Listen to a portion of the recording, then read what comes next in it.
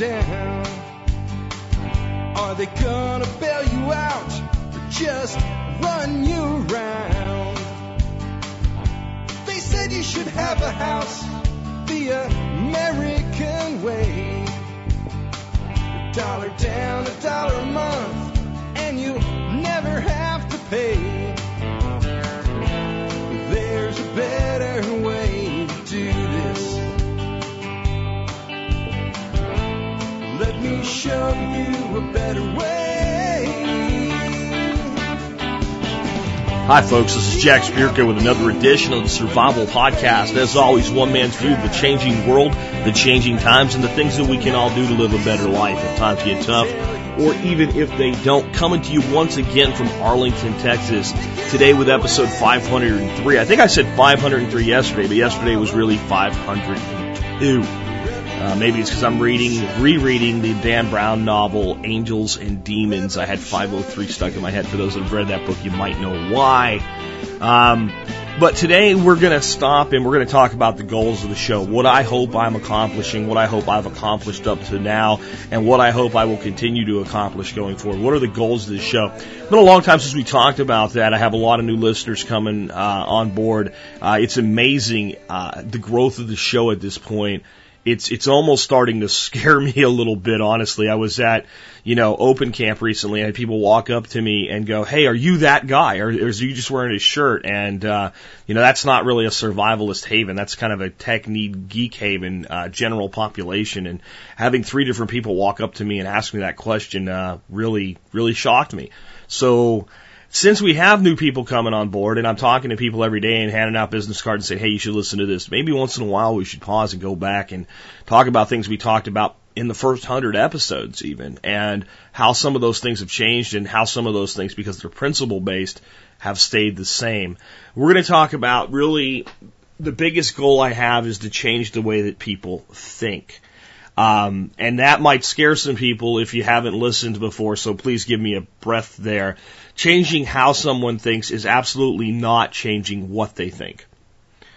How empowers what controls. And I think what the media does today is they tell us what to think. They offer us 2 primary options, 2 primary paradigms.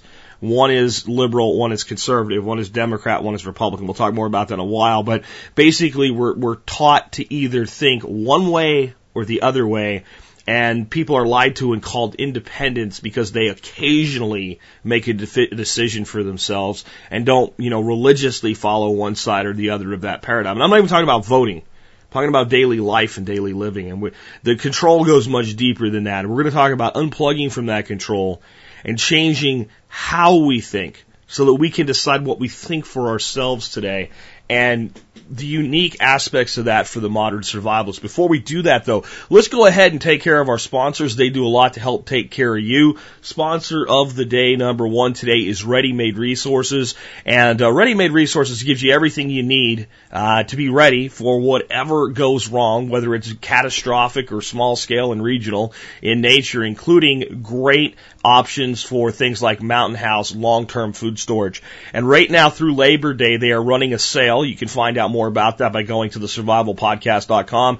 Look for their banner mentioning Mountain House at 25% off in the right-hand margin. Click on it. 25% off all Mountain House goods with free shipping through Labor Day. Check out Ready Made Resources. Next up today, sponsor number 2 of the day is Common Sense Prep. What would you expect from Common Sense Prep? Well, you'd expect common sense, rational ways to be prepared for emergency situations. One of the great things they have there is called the H2O Hog, a really innovative way to do water catch and water catch distribution across your property.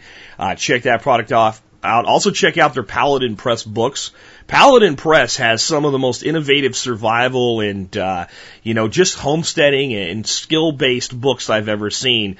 Some really cool kind of anti-covert spy stuff too. Things about identity, changing, identity protection, things like that. And, remember, if you're a Member Support Brigade member, you get all of those books at 15% off with a special discount code in your members area. Next up, make sure that you're connecting with us on YouTube, Facebook, and Twitter. Make sure you're checking out the Survival Podcast Gear Shop. And consider joining the Member Support Brigade. Do that. You get exclusive content available only to members, including a ton of discounts, free ebooks. Members Brigade is a really cool thing, and I'm going to throw out a discount code today. It's going to be like a contest, but it's basically I'm going to give you a code, and then you go try to use it to get a discount, and if you get the discount, you were one of the first 8 people to do it. If you don't get the discount, you weren't one of the first 8 people. Hold on, though, before I give that code out. Here is why I'm doing it today. I'm celebrating something that really cool that's happened this week, and I forgot to tell you guys about the last couple days. There's an event going on out in the Nevada desert called Burning Man. It's a great big thing where artists and self-sufficiency buffs, and it's just a massive conglomeration of people doing whatever the hell they feel like. And it's kind of cool. You can learn more about it at Burning Man's website. I'll put a link today there. But since there's a lot of self-sufficiency mindset in it, iTunes is featuring a group of shows for Burning Man Tips is what they're calling it. And if you go to iTunes and go to the store, the iTunes store, and click on podcasts, on the front page today and yesterday and the day before, and I imagine through the rest of the week, you'll see a section of podcasts recommended for people that are going to Burning Man.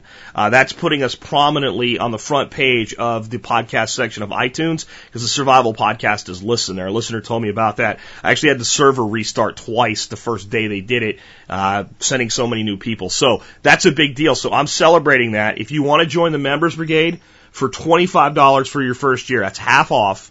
The code is iTunes, I-T-U-N-E-S, iTunes. Use that when you sign up. You have to use PayPal to be able to use that. First 8 people get the first year at $25, recurring at $50 is normal. And of course you can cancel anytime. So if you only want it for a year for $25, you're welcome to do that. All right. With that, let's go ahead and get into the main topic of today's show, which again is, the goals that I have for this site, what I want. I think it's important that you understand something when I start talking about the goals of the Survival Podcast. These aren't my goals for the show. My goals for the show are business oriented. How many listeners I want by the end of the year and things like that. These are my goals for you, the audience. Every single individual that listens. These are the things that I hope I'm passing on. This is the value I hope that I'm giving to you as a listener. I mean, you take the time to listen to this show. Some of you guys download my show on your iPod or iPhone or MP3 player or BlackBerry.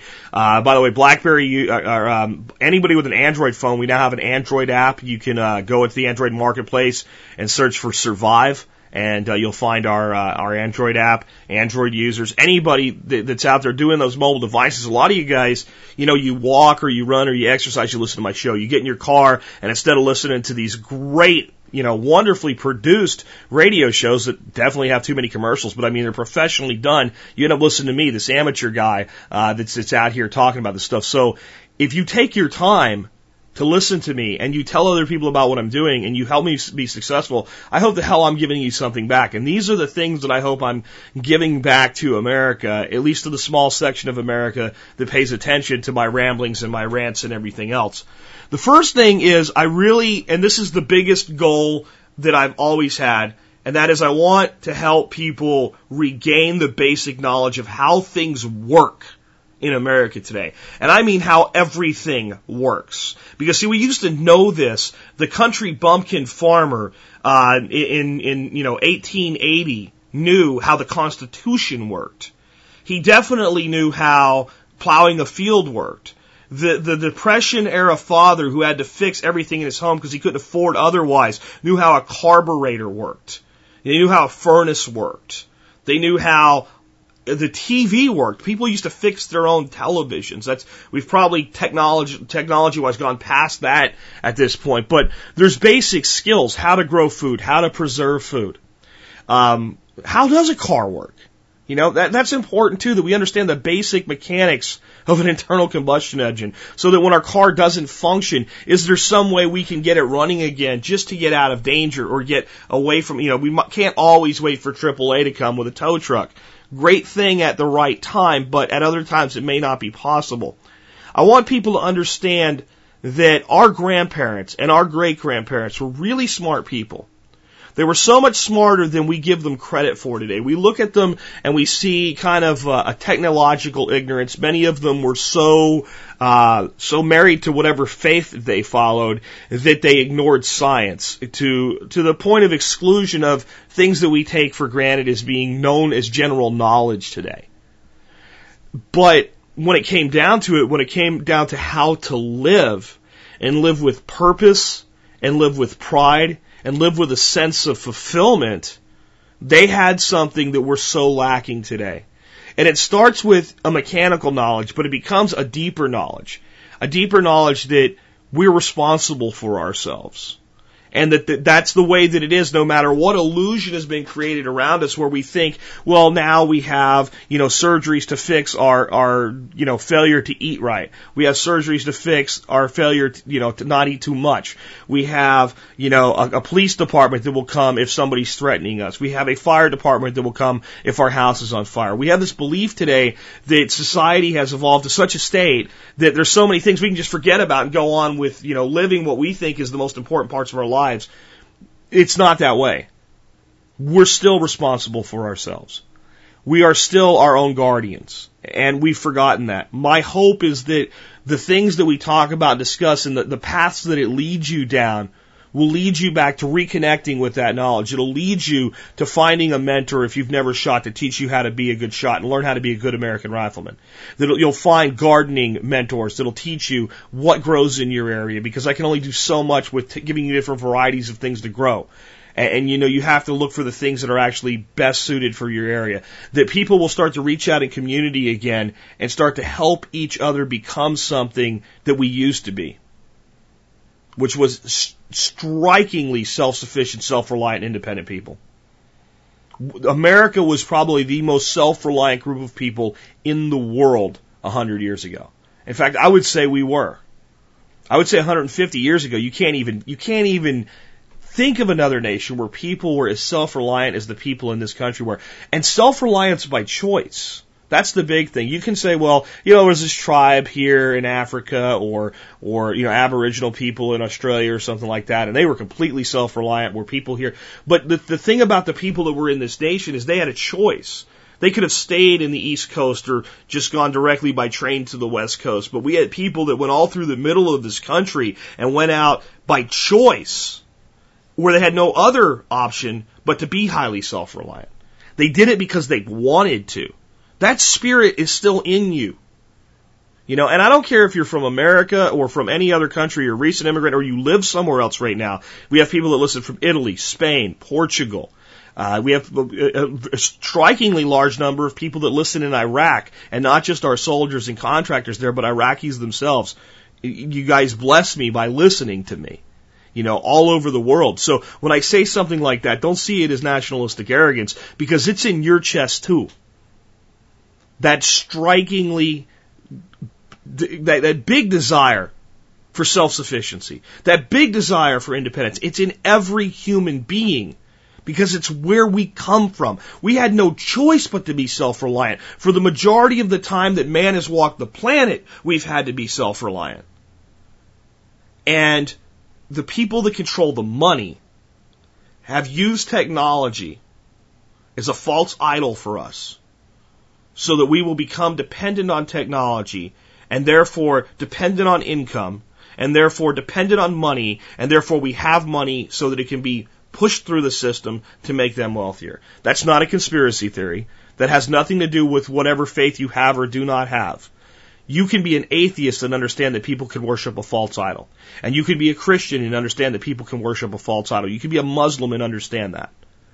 And we have moved to a point today where people have idolized technology and science to the point of making it a god.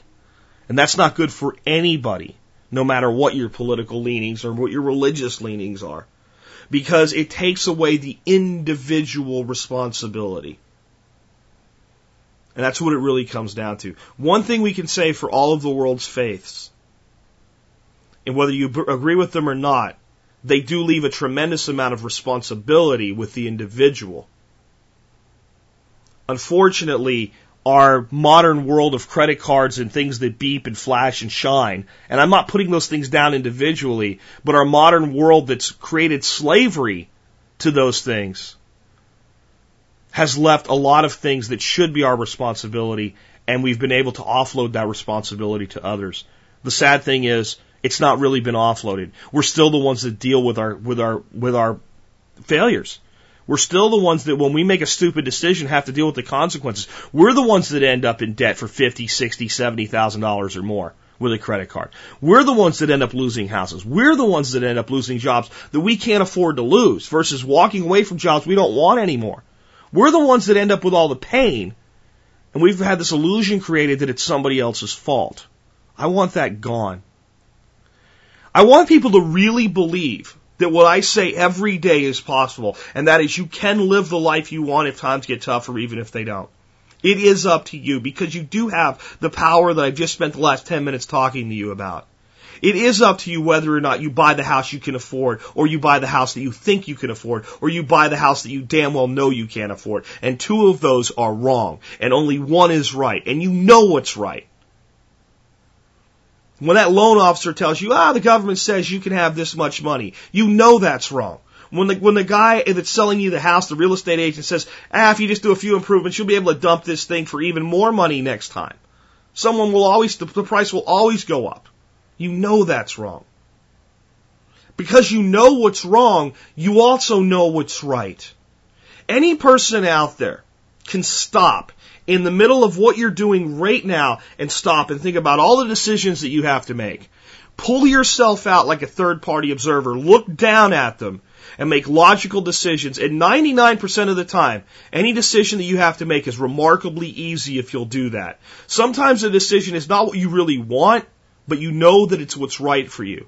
And here's the thing, you can call it universal karma, you can call it whatever you want, but when you do the right things for long enough, and not the right things that society tells you are right, not the right things as far as go to the right school, buy the right car, get the right credit card, follow the plan, stay with one company for 20 years, go to church. I'm not putting you down if you do go to church, but are you doing it because you want to or because it's expected of you? When you do all the right things, quote unquote, because society has dictated those are the right things for you, you end up miserable. When you choose the right things based on your internal compass, your internal moral compass, and you do the right things that you know are right for you and those you love, eventually you end up with exactly what you really want. When you chase what you want in absence of what is right, eventually you end up with exactly what you do not want. Common sense wisdom of your grandmother. If your grandmother got a pre-approved American Express card, what would she have done with it? Would she have signed it and started blowing money she didn't have? Or would she have thrown the damn thing on the compost pile, piled a bit of chicken shit on top of it, composted it down to something actually useful, and threw it in her garden and grew a damn tomato with it? Which one would your great-grandmother have done? You know the answer. Your grandparents, your great-grandparents, they're screaming to you across the generations. Grab common sense. It will give you the life you want. It will take a little while to create it. And the longer you've lived in the false dreams of society, the longer it'll take to repay that debt, both financial and call it karmic. Call it whatever it makes sense to you. The longer it will take you to pull yourself out of the hole you've dug yourself into. But once you're out of that hole, it's clear sailing ahead. I also want people to get over words like Democrat and Republican and conservative and liberal. If you believe that when we turn the Congress over and possibly the Senate over to the Republicans this year, that things are really going to change a lot, I have bad news for you.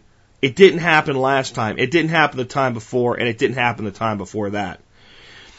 Our country has gotten to a point where our politicians are so bought and paid for by special interests that no matter what the rhetoric that comes out of their mouth is, we get the same thing.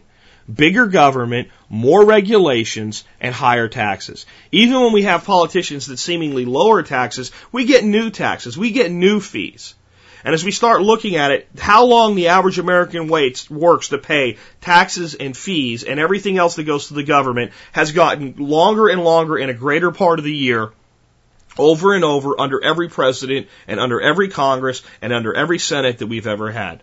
The government has refused to scale that back in any meaningful way for over 100 years.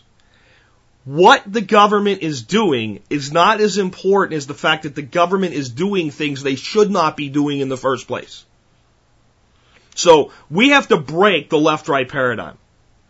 We have to stop thinking that when Jack says something that sounds a little bit liberal, that he's also liberal on every other subject. Or when I say something that's obviously a conservative viewpoint on a particular issue, that I'm conservative on every other, every other issue.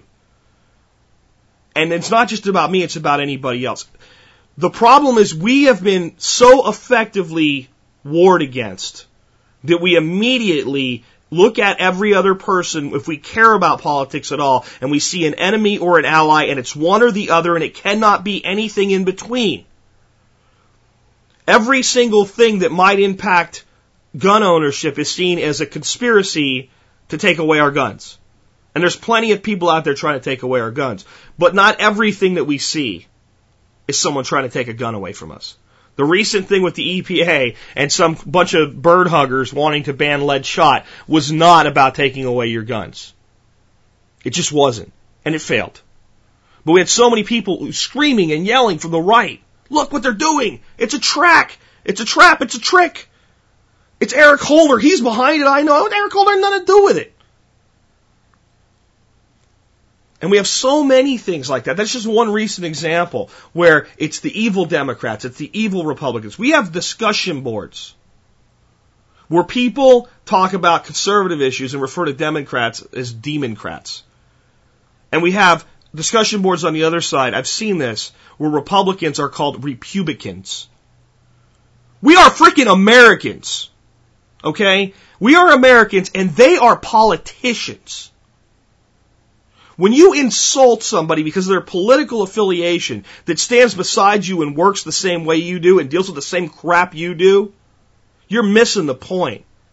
It's not us against them. It's the people against the government at this point. There's a place for government. It's about 10% of what it is doing today. It doesn't matter what you think left or right. And here's the big thing. We're not going to change it. And we're not going to change it. It's certainly not going to change it anytime soon. So you better start living your life on your terms, no matter what those clowns in Washington or at your state capital, or if you're in another nation, what the clowns in your government do. Because government has this problem chronically throughout the entire freaking globe right now. Every government in existence today is trying to solve its people's problems instead of get the hell out of the way so people can fix their own problems. I've been told that's a cold viewpoint, that my libertarian philosophy is cold. It is not cold to believe that when somebody works hard to earn something, it is theirs and they should be able to keep it. And if they give, they should give by choice, not at the point of a gun. And if you don't think we're giving at a point of a gun, don't pay your taxes and see who shows up at your house. That is not cold. It is not cold to believe the individual has sovereignty over their own life and should be able to make their own choices. And there are things that we cannot change right now. But one thing we should not allow to be changed is the way we think and feel about who we are and what we are.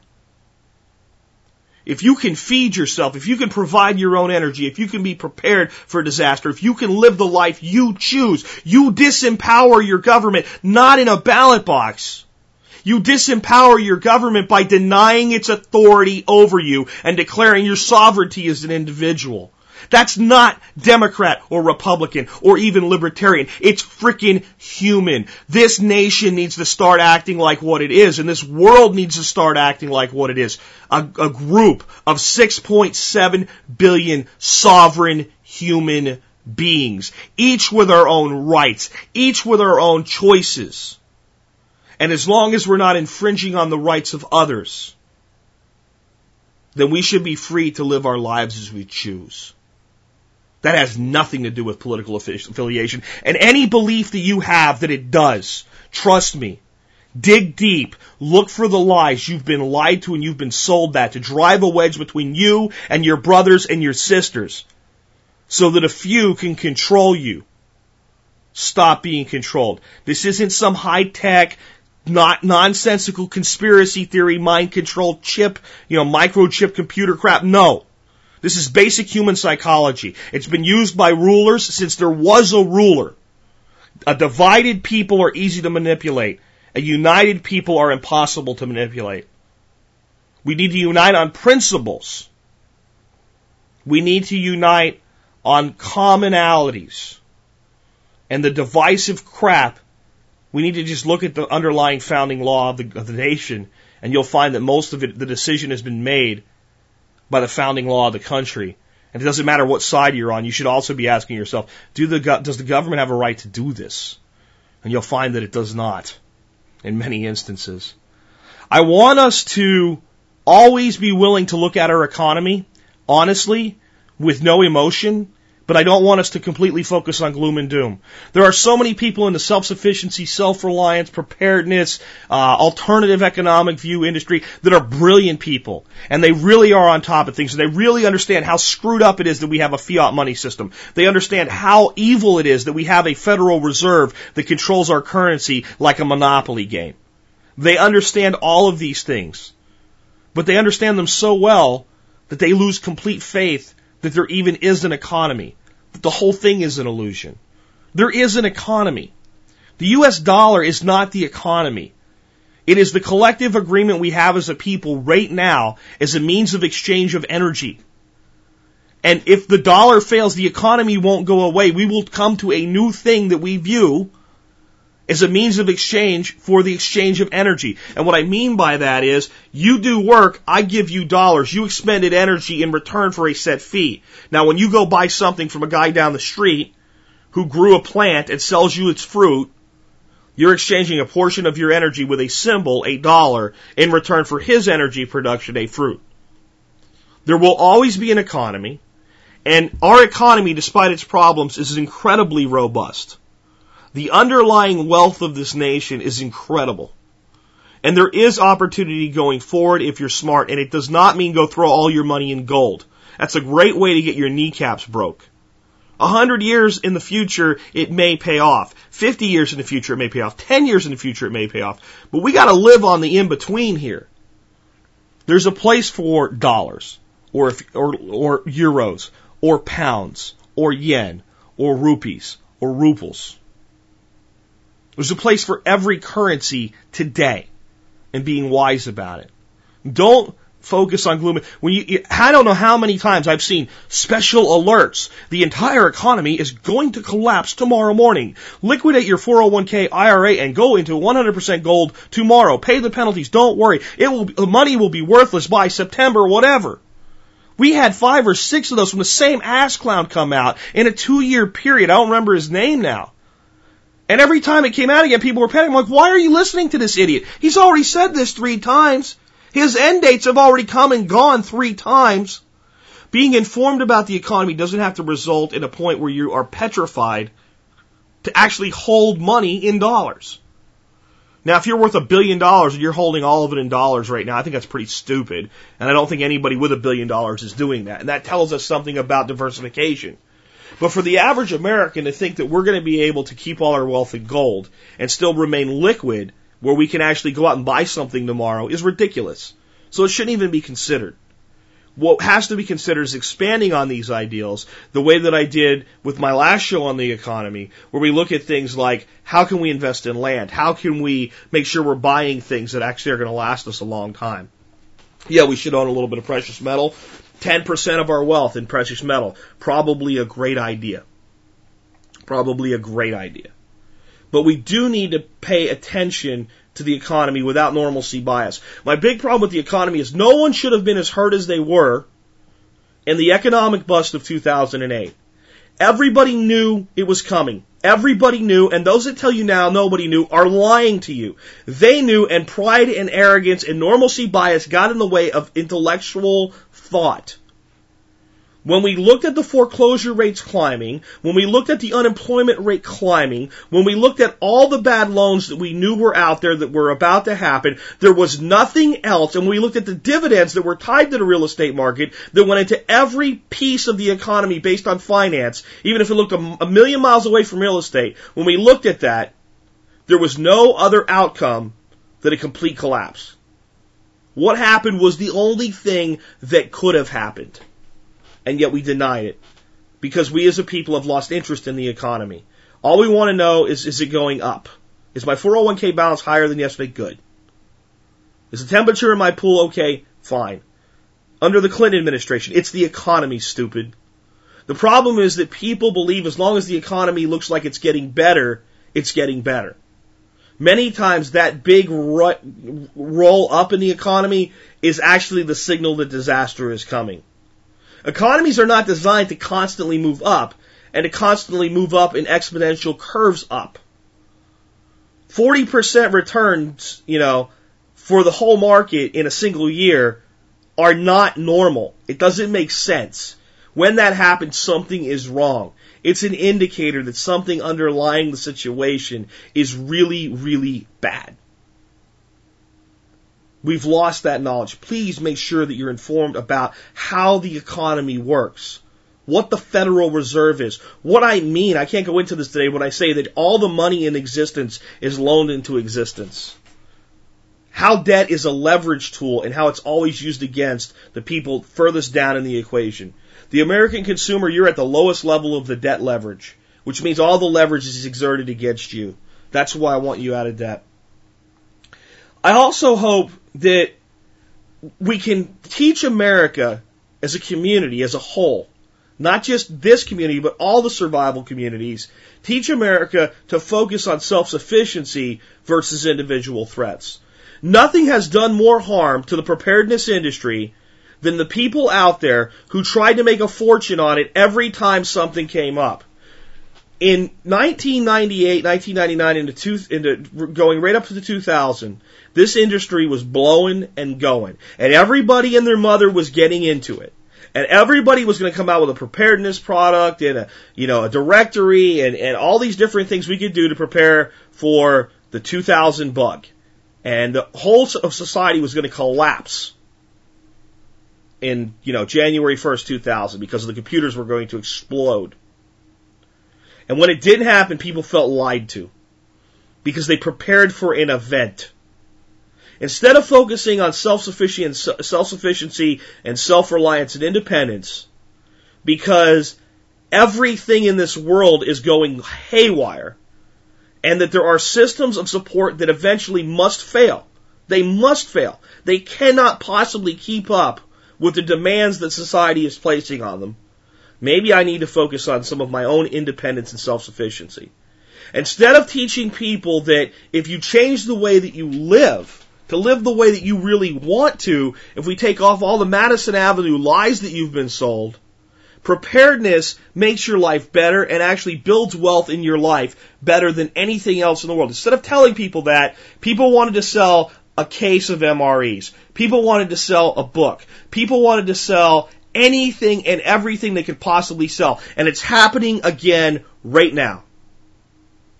Right now, everybody and their mother wants to be in this industry. Why? Because it's taken off again. I'd like to think that I have had something to do with it, and I apologize for the negative that comes from it, but I'd like to think that my success has been something that other people have tried to emulate, and that they see the growth and they want to be in this. But I'll tell you what, a big part of it is this nonsense around 2012. And on December 22nd, 2012, when the world hasn't split in half, and a Mayan hasn't risen up from the core with a giant fiery spear and smattered the planet, or whatever other nonsense some website's telling you, and all the people that get pulled into the hype, especially next year. Next year will be the beginning of the real hype. Every person that's trying to sell Bible prophecy, which to me is just abysmal, when people commercialize religion that way, is going to really build it up in 2011. Everybody in the preparedness industry is going to start this nonsense about, well, we don't really think 2012, but, look at the solar storms forecasted, and, there is this, and we just had the scare with the pandemic, and is that just the interim stage of mutation? And people are going to start making very compelling cases in 2011 for 2012. And as we build up toward that end date, and the media goes into hysteria over it, you're going to see this industry climb like it did in 1999. And you're going to see it blow out, a big bubble bust, right into 2013. And my show will be here, and we will still be stable, and we will still be growing, because we're focused on being self-sufficient for the right reasons. Not because some Mayan made a calendar a few thousand years ago.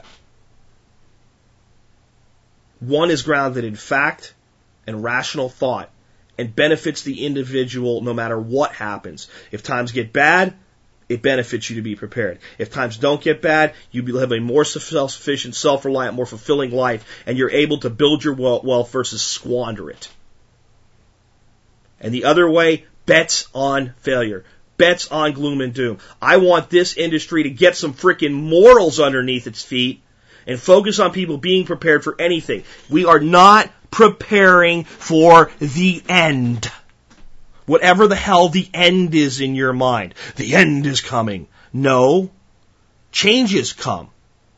Society and human beings have been reduced in a bottleneck at one time in our society. It wasn't fiat currency and it wasn't pandemic. We're not even really sure what it was. But the population of the planet was reduced from millions down to a few thousand at one point in history. We've been able to see that. And here we are. Anything other than an extinction level event, society will rebuild. We will put it back together, and things will change. And the odds of that, the odds of something that's completely cataclysmic, are much lower than the odds that you're going to need to be prepared for a storm, or for a job loss, or for your government getting really stupid and creating the real second Great Depression. Because this ain't the Great Depression too, folks. I hate to tell you this, I think by 2012 it might be. 2013 might really be. I hope it holds off. And I'll tell you why. Because everybody in the industry that's just out for a buck in 2012, if it's getting worse and worse and worse, they're going to go, see, look, this money is worthless. Now give me some of your money. Really, if my money's worthless, why do you want it? You know, the guy that sells you gold that way. We needed to start realizing self-sufficiency is what it's all about. I want to establish preparedness as an American value the way it was one time. You know, at one time in America, being prepared was a principle. It was a value. It was a core value of the American people. People bragged about how many jars of pickles they put away this year. It is time to take our country back. It really is. But it's time that we do it for ourselves as individuals. You and I do not have to agree on a political issue. We do have to agree on principles. Principles that create the unity of our nation. Principles that create the unity of our planet. Principles like honor, knowledge, service, respect, liberty, and self-sufficiency, and self-reliance, and independence. Those are human principles. And if you don't think that, let me tell you something. Do you want to be somebody's lapdog? Nobody really wants to be dependent on anything. They want the illusion of freedom, at least. Why do you think that people that are on food stamps or welfare or any other government assistance program eventually start acting like they're entitled to it? Do you think it's just because they're lazy, worthless human beings? Absolutely not. Absolutely not. In no way, shape, or form. They've been kind of put into a place in society where they become dependent to a point where they stop learning. They don't really know how to be independent anymore. That's one of the reasons these programs fail. But then they start calling it my food stamps, my welfare, my assistance, my whatever kind of money it is, mine, as though it's theirs, not a gift from taxpayers like you and me that work our ass off so that they can have it. You know why they do that? Because in their hearts they want to be independent. They want to feel like they've done something to earn it. Like somehow they must deserve this because the truth that they're just being given it to them so that they'll just stay there and be nice and not cause problems in society. The truth that they're being used as a tool by the powers that be to control the workers. The truth in that is too hard to face. So they claim ownership and entitlement. Not because they're bad people, but because they've been abused by a system that's made them dependent, and they're crying out for independence, and they just don't know what it is anymore, because some of these people have been in the system of dependence for 3 and 4 generations now, and it's all they've ever known. Stop hating them. Start understanding what's been done to them. They are victims, but not in the way that the media says they're victims. They're victims of the very government agencies that say they're there to help. And those of you, again, that think that's cold, that's not cold. I see value in those people. I know that they could be meaningfully contributing to society in some way. I know that those people are my brothers and sisters. I know they're worth more than living in the projects and being handed a check every month. I know they're worth more than that. I know that they're good, decent people. That if they could just break the paradigm that they've been lied to about themselves, and just stop being a cog in the works, could stand right next to you and be just as constructive toward the good of society and for their own independence as you are. And you've been lied to about them. If we unite under a principle of self-sufficiency, a principle of individual sovereignty and independence, it will scare the hell out of the government, and it's not really the government either. The government's as big a tool in this as anybody else. Money runs the world today. Money controls the governments of the world today.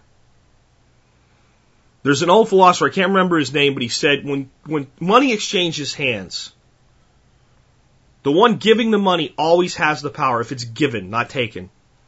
Because when you give money, the hand giving is always higher than the hand receiving. Meaning that you're not in power over government because they take taxes from you, because it's taken at gunpoint. But when I run Spirko, global, multinational, evil corporation, and I buy myself a couple dozen congressmen by contributing to their campaigns, I control them. They don't control me. Because I freely gave that money with an expectation of return. That's the problem we have today. But you can't change it then by just changing who's in office. You have to change it by declaring your individual sovereignty and refusing to live the way society tells you have to. I want you to pay attention to politics. I do. I don't want you ignorant of politics. I want you to know who says they stand for what, simply so when they don't do what they promise, you can hold them accountable for it. I want you to call your congressman. I want you to understand one fact about the United States government that no one wants to tell you today. Congressman Ron Paul is about the only person that's saying this today. The United States Congress, not the Senate, not the President, not the Judiciary, nobody is more powerful than Congress. Did you know that? Do you know why? Every single penny spent in this country, every penny comes from Congress. If Congress doesn't want a war, and they say, well, we can't, blah, blah, blah, they could defund it like that, and they could pull troops home like that. I'm not saying whether they should or they shouldn't. That's for you to decide. All I'm saying is don't listen when they say, well, we'd like to, but we can't because this and that. No. If there's a law on the books that Congress doesn't like, and they say, we'd like to repeal this, but we need a 2/3 majority because no. All they need is a simple majority to defund it. Congress holds America's checkbook. And no thing that government does is done for free, and everything that government does requires money. That's why you're taxed. That's why you pay fees. That's why you pay everything that you end up paying to the government, the hidden stuff you don't even see. That's why you pay Social Security. It's not for your retirement. It's to fund their shit. And the Congress controls how that money's spent. And they can shut it off like that to any program that they want to. And the president can get mad and scream and yell, and the Senate can get mad and scream and yell, and the judiciary can say the law is this and you have to do it, and nothing freaking happens because there is no money. That's why the Congress were the branch that was elected purely by the people. Because I don't know if you know this or not, but originally our senators were not elected by popular vote. They were elected by the state legislature. The president was, of course, elected by the Electoral College, which is not necessarily a vote of the people. The judiciary was put in place by appointment of the president, right?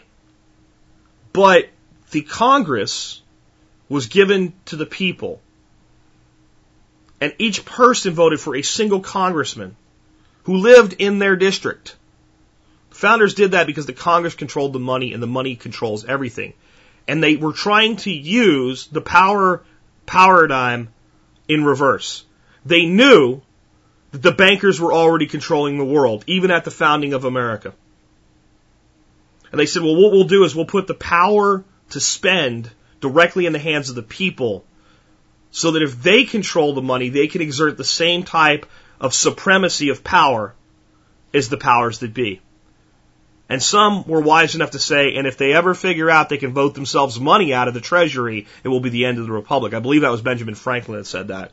And that's where we've gotten to today. Instead of using that power for liberty, our nation has turned to people that use that power to vote themselves entitlements. But they do it in ignorance. So I want you to pay attention to politics. But I don't want you to believe any of the politicians. I don't care if they're Republicans or Democrats. The only politicians you should believe are the ones that all the other politicians and all the news media say are crazy, lunatics, and what have you. The ones that are disowned. They're the ones that worm their way into the system. People like Dr. Ron Paul. They get in there. And they're so pure in what they're saying, they just can't get them out. So the only thing they can do is try to sideline them. Ron Paul is one of the people that gives me hope. One of a few. The big thing is I want you to know why you believe what you believe. I'm not going to tell you how to think. If you completely disagree with me on everything that I say, fine. I find it ironic when I get an email. I completely disagree with every one of your political ideals. Really? You know? And it never ends up being the case. They've heard one or two they disagree with, so they think that I must be the enemy. Right? And that's the paradigm I want to break. But I don't care if you disagree with me. I don't care if I say this is stupid and you should call your congressman and tell him that you don't want this. You know what? I don't say that a lot. I don't talk a lot of politics. People say there's too much politics on the Survival Podcast. What are you listening to?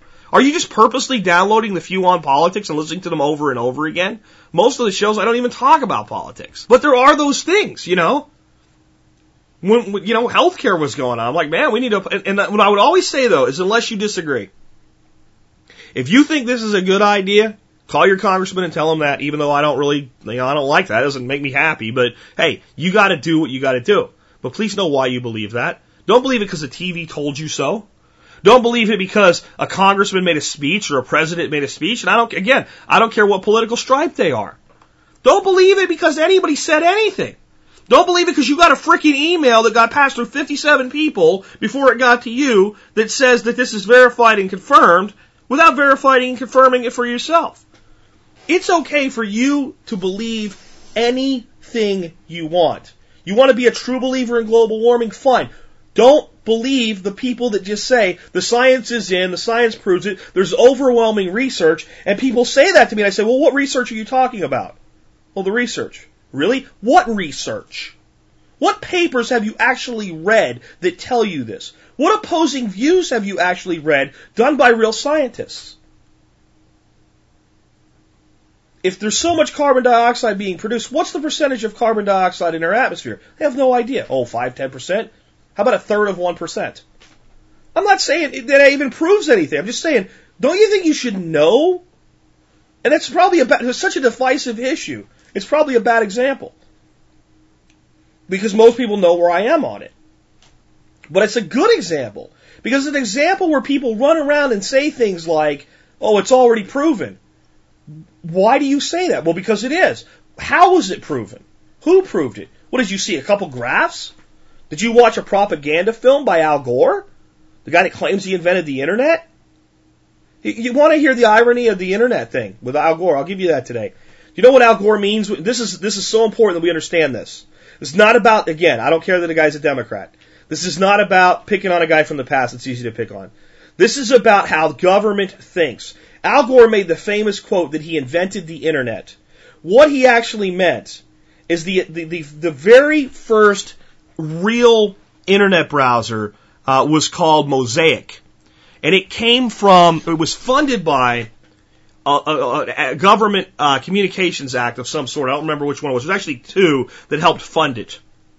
And then scientists and programmers and computer geniuses took the funding and developed the Mosaic browser and changed the way the internet looked. Instead of just being computers that could talk to each other and use raw text, the internet that we see images on and formatting on was born. And Al Gore was one of the senators that initiated that bill.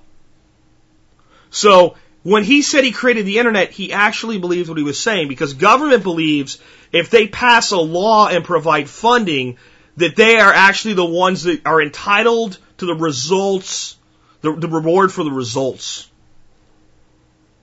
Not the countless people that actually did the work, and not the countless taxpayers that actually funded the work, and not the countless private businesses that invested in the work and made it popular for the public, and not the countless people that worked their ass off to create the internet. No, the guy that sponsored the bill created the internet.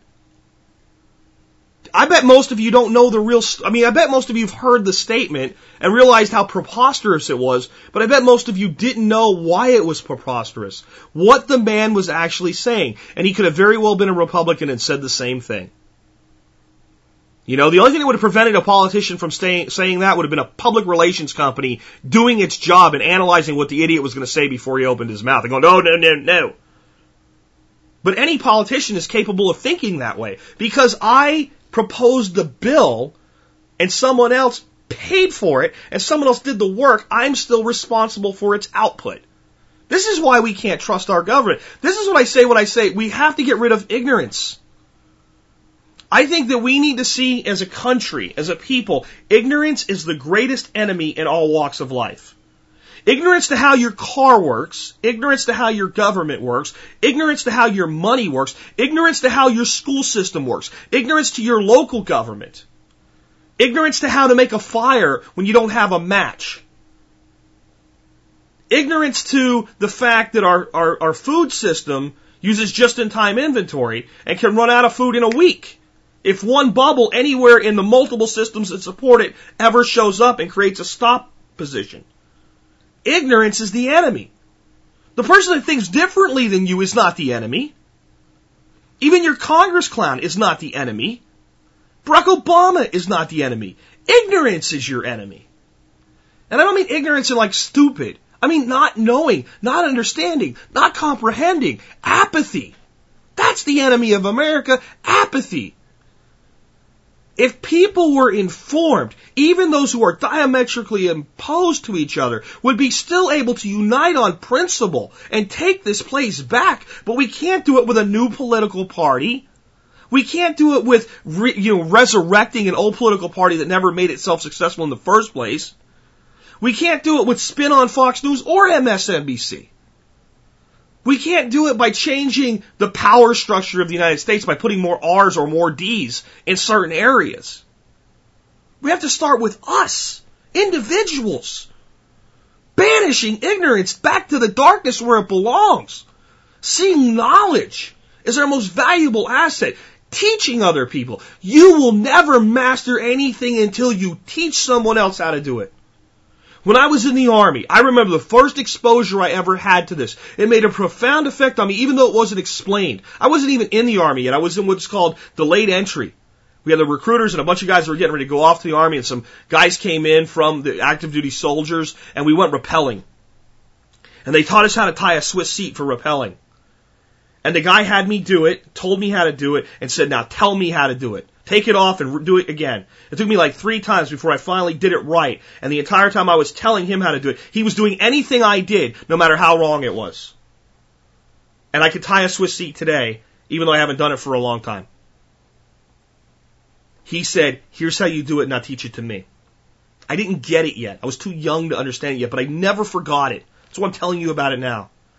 And later, as I began to be a mentor for people and teach people and train people, both as, routine job responsibilities, but more importantly, when I would learn something really empowering and somebody would come into my life and I realized they need this skill and I helped them with it, I learned that at that moment of teaching, that's when I was really mastering the skill. No matter how good I could perform it, I really didn't have mastery of it until I could teach it. And that was everything from how to garden, to how to shoot, to how to think about business, and everything in between. Not only must you banish ignorance through knowledge, but the only way you'll truly banish it is by teaching people. And you don't have to have some kind of messiah complex running around teaching people that don't want to know. Think, act, be an example. You will attract people that want to learn what you have to teach. And when the opportunity arises, don't let fear get in your way. Don't think it's arrogant to accept the fact that you know more than somebody else. As long as you do, it's not arrogance. And that person probably would like nothing more than for you to share what you know with them. When somebody's resistant to being taught, let it go. Don't try to force it.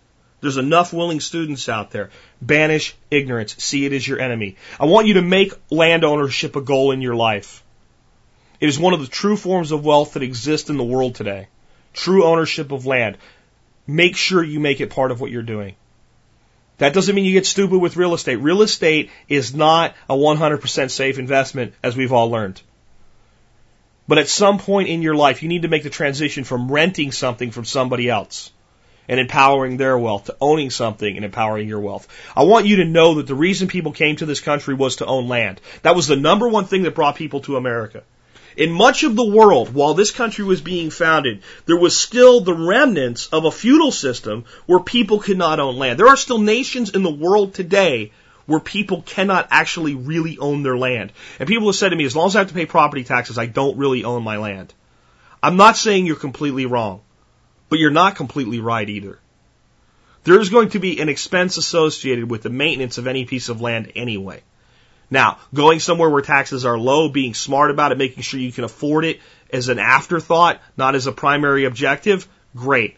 But own land. Create homesteads for yourself. We have got to stop looking at our houses as financial flips in this country and start saying, I want to live here. I'm not buying this so that I can move up. I'm not buying this so I can go shop in a trendy shop down the street. I want to live here.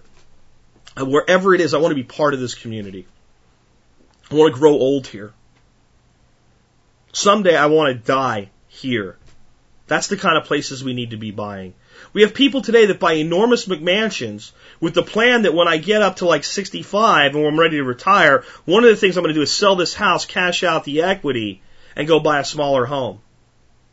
Why? Why would you build the memories of your life in a place for 30 or 40 years, only to, at the end of your life, say that it doesn't really matter to you, it's not really important to you, you don't really need that? Wouldn't you have been better off, all that money that went into that house, building a homestead with it, creating independence with it, creating liberty with it, instead of at 65 or 60 or 55 or 75 or whenever you want to, quote, retire? Wouldn't it be better to have a retirement where you call the electric company and go, I'm retired now, and part of my retirement was building up enough alternative energy. I don't need you anymore. Turn my shit off. Isn't that better than selling a McMansion for whatever you can get based on the economy, how it works out, and going and buying some little small condo somewhere? Doesn't that make more sense? Doesn't it make sense to spend the majority of your life in the place that you actually want to be when you finish out your life? Why have we lost that? Because we don't see our homes as true homes anymore. Now they're just houses. I want to buy a house. That's what most people say. How about you look for a home? That's what I want America to start doing again, looking for a home. Realizing that maybe there is a place for the starter home, because you can't afford what you really want. And you got to make a living in the interim, and it's better than renting. But shouldn't your goal be, before you're old, really old, to find your home and live the best years of your life in a home versus a house? The difference might seem small, but the more you think about it, the deeper you'll realize it is. Turn your home into a homestead. I want you to understand the false promises of government help. Government help has created more poverty in this nation than should ever be here. Most of the poor that are being helped by the government are being held in poverty by that same government help. Now, we've created this situation. We've allowed it to occur. Class warfare has been used to put it in place. We've been made to fear and hate the welfare recipient and pity. What we haven't been taught to do is empower the welfare recipient to not be on welfare anymore. We haven't understood the reason they make their decisions. We haven't understood things like, as soon as they start to work, even if they're making less than they were making from assistance, they lose all their assistance. And then you wonder why they don't work. They've been taught that they're inferior for so long that many of them believe it. And that is the false promise of government help. You see politicians get up and say, we need to give people a hand up, not a hand out. But then they don't do anything to change anything, do they? Your actions are what changes things. You want to change the inner city, go in there and start establishing community gardens. Give people pride. Don't give them a handout of food. Go in there with paint and help them restore their neighborhoods. Put some pride back in it. That will fix America. Make people believe in who and what they are as individuals. Make them stand up and say, I deserve a right to more and I will go get it versus somebody please give it to me. That's how we change America. We have to understand that. We have to also turn away from the counterfeit American dream. This is the greatest evil ever perpetrated on America. You've been sold a dream of what society says you should have versus clinging to a dream of what you really want. The American dream today is the big, beautiful house, the big, beautiful yard, the 2 beautiful cars, and the kids that are in every activity under the sun, and mom is in her organizations and dad is in his, and the yard is perfectly manicured and trimmed and square and boring. And everybody's in debt because if you're not in debt in this country, you're no one. We're actually told that. We're training our students in high school that debt is good. That debt is the path. We are training people mentally, and we have been doing this for 100 years, that if you go to work for a company and stay there for a long time, you're a loyal, hardworking employee. No matter how inefficient you are and how little is being done for your life, that is a principle to be valued. Loyalty to the company you work for. I'm not saying to be disloyal, but how about some loyalty to yourself? How about some belief in yourself? How about when you've worked somewhere long enough that you've learned everything you possibly can, and you're in a nowhere point, you can't go forward, you can't learn anything anymore, and there's no more progression for you there, you say, the hell with this, and you go find a place where you can learn more, and you can progress. How about we start valuing that?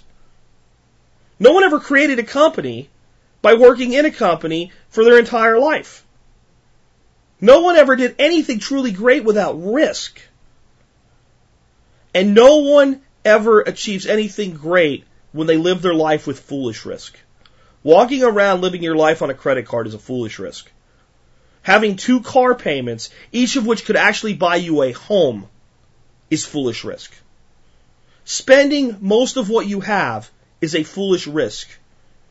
Because the day that the income gets shut off, you lose everything that you thought was so important. The counterfeit American dream is what the TV and nowadays the computer tells you it is. It's owning all the gadgets, it's having all the nice stuff, it's driving the new cars. You know what the real American dream is? The real American dream doesn't say anything negative about people that want that. If that's what you want, that is fine. If you understand what you're doing when you go into that world, that is fine. If you do it the right way and you pull it off, that is fine. The real American dream, folks, understand this. You can have anything that you want as long as you're willing to work for it. And once you acquire it, you have a right to keep it. Does that sound selfish? You have a right to keep what's yours might sound selfish if we leave the first half off. You can acquire, you can be, you can have, you can do anything you want as long as you're willing to work hard for it. As soon as we put that part in there, it's not selfish anymore. It doesn't just magically appear. You're not greedy for wanting to keep some of what you earn. You earned it. And what happens when we look at that American dream? You say, well, how is that different? If I want a McMansion, if that's what I want, if I want the new iPhone as soon as it comes out, if I can afford it, isn't the American dream for me to have that? Absolutely. But is that what you really want, or is that what you're trying to fill some kind of hole in your soul with? All I'm saying is that we should all back up and evaluate that dream for ourselves and make sure that when we're working for something, we're not working for we're not going to college because we're supposed to. We're going to college because we want to learn something. If we're in college and we realize we're not learning what we thought we would learn, we need to change direction or maybe not go. If we're in a job we hate, we need to find a new one. When we get that pre-approved credit card letter, we don't necessarily fill out and send it back in because the guy that we were in high school with told us to build our credit, who's, teaching 17-year-olds how to get into debt. And we have people in high school doing that today. It's not even their fault. They've been sold a bill of goods themselves. We have to start thinking as individuals. The American dream is not whatever comes on the TV as the American dream. The American dream is not becoming president. The American dream is not becoming a congressman. The American dream is not becoming a titan of industry. The American dream is whatever you want that you're willing to work for, and by earning it, you have the right to it as private property. That was the promise that made people come here. And that's why we had such self-reliant people 150 years ago in this country. That's what they came here for. The American dream is whatever you want it to be. Don't let somebody else tell you what your dream is. I want you to understand a final thing here as we close up today. If you want to reclaim your nation, if you want to take your country back, I hear a lot of that saying right now. You have to take your life back first. How the hell are you going to take back the country on behalf of 300 million Americans when you are not running and controlling your own life, when you are not captaining your own ship? Start in your backyard. Verify what the American dream is to you, what you really want. Make your actions congruent with your desires. Don't be afraid of that. If you have any twinge that if I act congruent with what I want, I'll do bad things. No, you won't. The very fact that you ask the question says you're an inherently good person. You might want $1 million, but you want less than wanting $1 million to go out and steal it from somebody. What you really want is to do something that makes you worth that much. That's what you really want when you say, I want $1 million. Make your actions congruent with your desires. Be a real person. Be a human being. When you realize you've heard enough of bullshit on the TV, turn the damn thing off and read a fiction novel. You'll get more out of it. Believe in yourself. Believe in your fellow Americans, including the people that your government has told you to give up on. And realize they've told somebody else to give up on you. And if they're lying about you, you fill in the blank. You make the next connection. If they lie about you to others, then they will lie to you about those same people. Understand that. This is what survivalism is really all about. Survivalism is not just waking up tomorrow breathing. That is the number one rule of survival, to be here tomorrow. But once we get past that, how about thriving? How about control of our own lives? How about self-sufficiency so that we make choices versus having choices handed to us? That's what survivalism really is. That's what I hope this show's achieving for people. And that's all I've got today. I've poured it out to you. That's what I want. I know there wasn't a lot of what to do stuff today, but hopefully how to think is just as important to you as what to do. We'll be back tomorrow with another episode. Tomorrow's going to be Call-In Friday, 866-65-THINK, to call in your questions, thoughts, and things like that. If you call in today, it'll probably be next week before you're on, but I've kicked out the backlog. Plenty of room for new callers. Please call in your questions. And with that, this has been Jack Spirko with another edition of the Survival Podcast, helping you figure out how to live that better life if times get tough, or even if they don't.